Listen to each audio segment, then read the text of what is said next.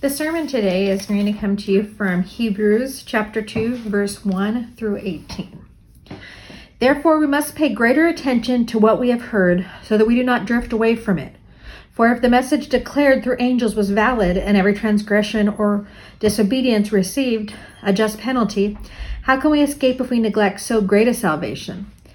It was declared at first through the Lord, and it was attested to us by those who heard him, while God added his testimony by signs and wonders and various miracles and by gifts of the Holy Spirit distributed according to his will.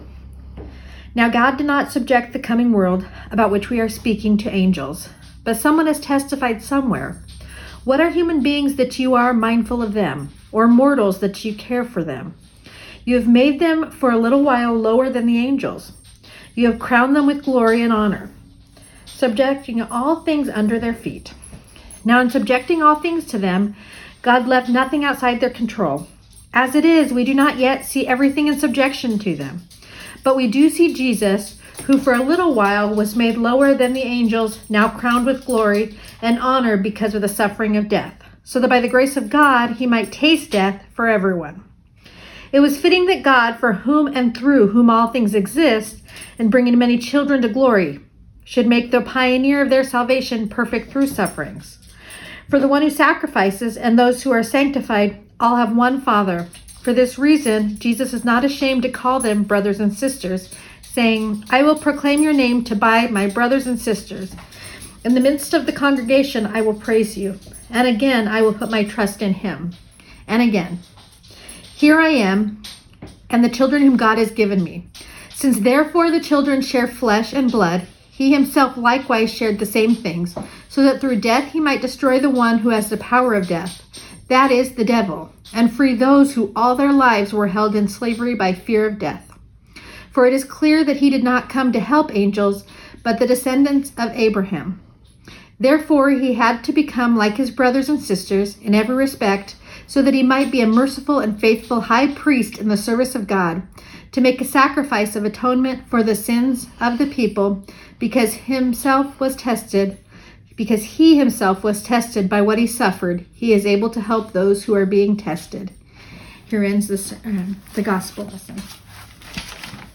The sermon today was provided by Pastor Ingrid, and it's called So Great a Salvation, and it's adapted from a sermon by Pastor Michael Mark. May the words of my mouth and the meditations of our hearts be acceptable to you, O God, my rock and my redeemer. Amen. Grace to you and peace from God our Father and the Lord Jesus Christ. Amen.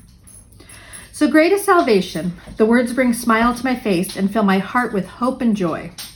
The concept of salvation is ingrained in every human heart. Some of the most successful movies of all time deal with the subject of saving the world from an enemy. The Avengers movies, Superman, the Transformers, Star Wars, Avatar. Something about saving the world resonates with us. We all want to be saved. We all want to live. Now we know movies are fiction. Today the Bible will show us salvation that is so great a salvation.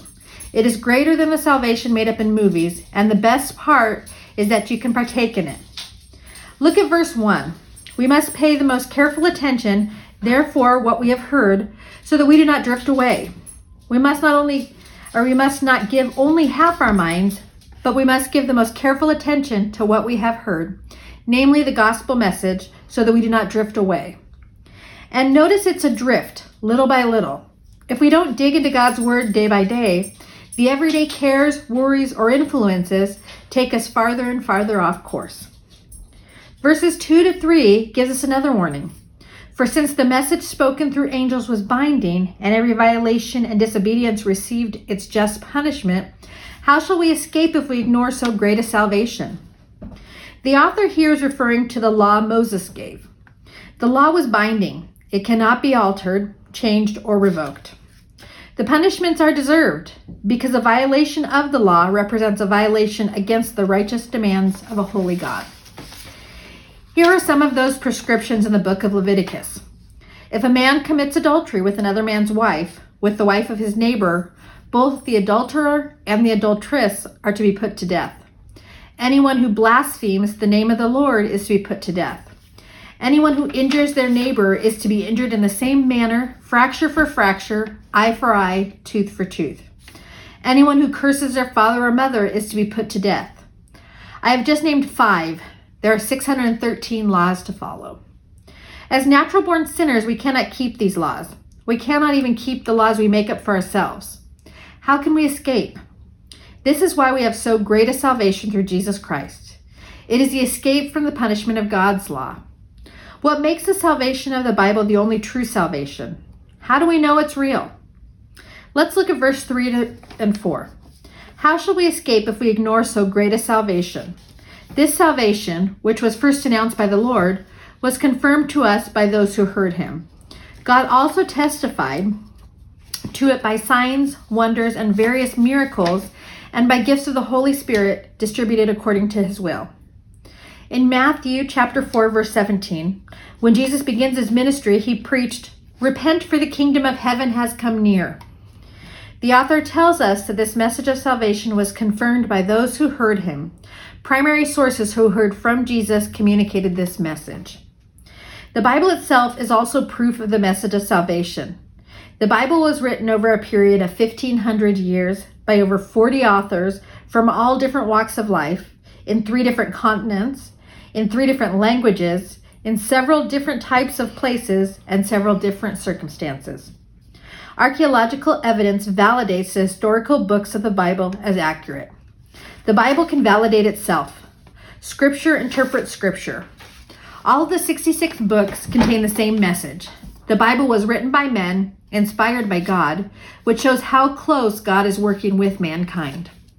And there's more. Look at verse 5 and 6. It is not to angels that he has subjected the world to come, about which we are speaking, but there is a place where someone has testified, "What is mankind that you are mindful of them, a son of man that you care for him?" The Bible is clear about the future. We will rule and reign with Christ one day over a new heaven and earth. Continuing in verse 7 and 8, you made them a little lower than the angels. You crowned them with glory and honor and put everything under their feet. We were created with some limitations with flesh. But the author shows us that we who are saved will have dominion in the world to come. We will be crowned with glory. Those who are saved are honored as children of God. The Church of Christ will inherit a new reward, perfect world, and live life to the full eternally. We can know these promises are true when we look at Jesus. Jesus has partaken of the life we live, so that we can partake in the life he lives. Look again at verse 9 to see again how wonderful this salvation is. First, it is by the grace of God. It is impossible for us to save ourselves, but by his grace he came to save us. In order for us to partake in everlasting glory, Jesus had to partake on suffering and death. Look at verse 10. In bringing many sons and daughters to glory, it was fitting that God, for whom and through whom everything exists, should make the pioneer of their salvation perfect through what he suffered. The whole universe exists for the glory of God. Wrongdoing must be punished. So God provided us with a Savior through the atoning death of Christ. God can forgive our sins and at the same time maintain his perfect justice and holiness. Look at verse 11. Both the one who makes people holy and those who are made holy are of the same family. So Jesus is not ashamed to call them brothers. Our gatherings are family gatherings. We were once sinners, but by the grace of God, Jesus is not ashamed to call us brothers and sisters.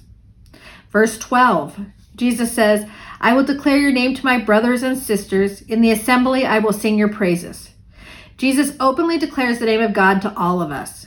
We exist for the glory of God. Verse 13, Jesus says, I will put my trust in him.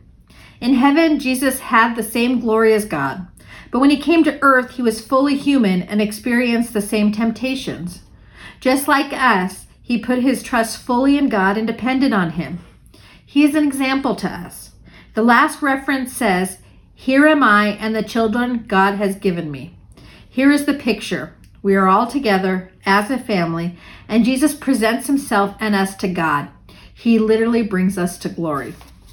So we see that Jesus partook in our humanity so we can partake in his glory. He also partook in our humanity to destroy and defeat our greatest enemies, death and the devil. Now this no man can do. Look at verse 14 and 15. Since the children have flesh and blood, he too shared in their humanity, so that by his death he might break the power of him who holds the power of death, that is, the devil, and free those who all their lives were held in slavery by the fear of death. Jesus entered into our humanity so he could enter into our death, and there he defeated the devil. The devil can no longer harm the saints. He cannot accuse them. He cannot slander them. He can try but will fail to entice them to sin.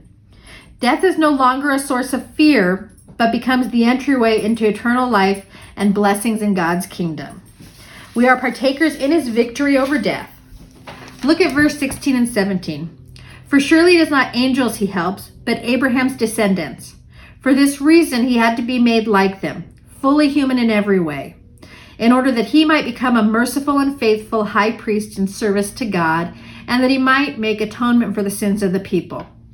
Salvation was given to mankind, and that is because of God's grace. Jesus gave his life by shedding his blood on the cross. God accepted this as payment for the sins of the world, and Jesus is now our high priest who is our advocate before God. We are reminded that Jesus is a merciful and faithful high priest. After we have been saved, we will face trials and temptations. The world is in enmity with God. We also still live in a corrupt flesh.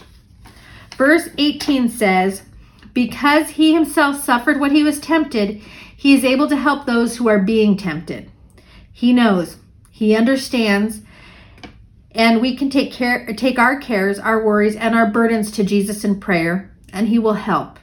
He desires to help, and he is able to. And he is merciful, gracious, and compassionate. There is only one true salvation.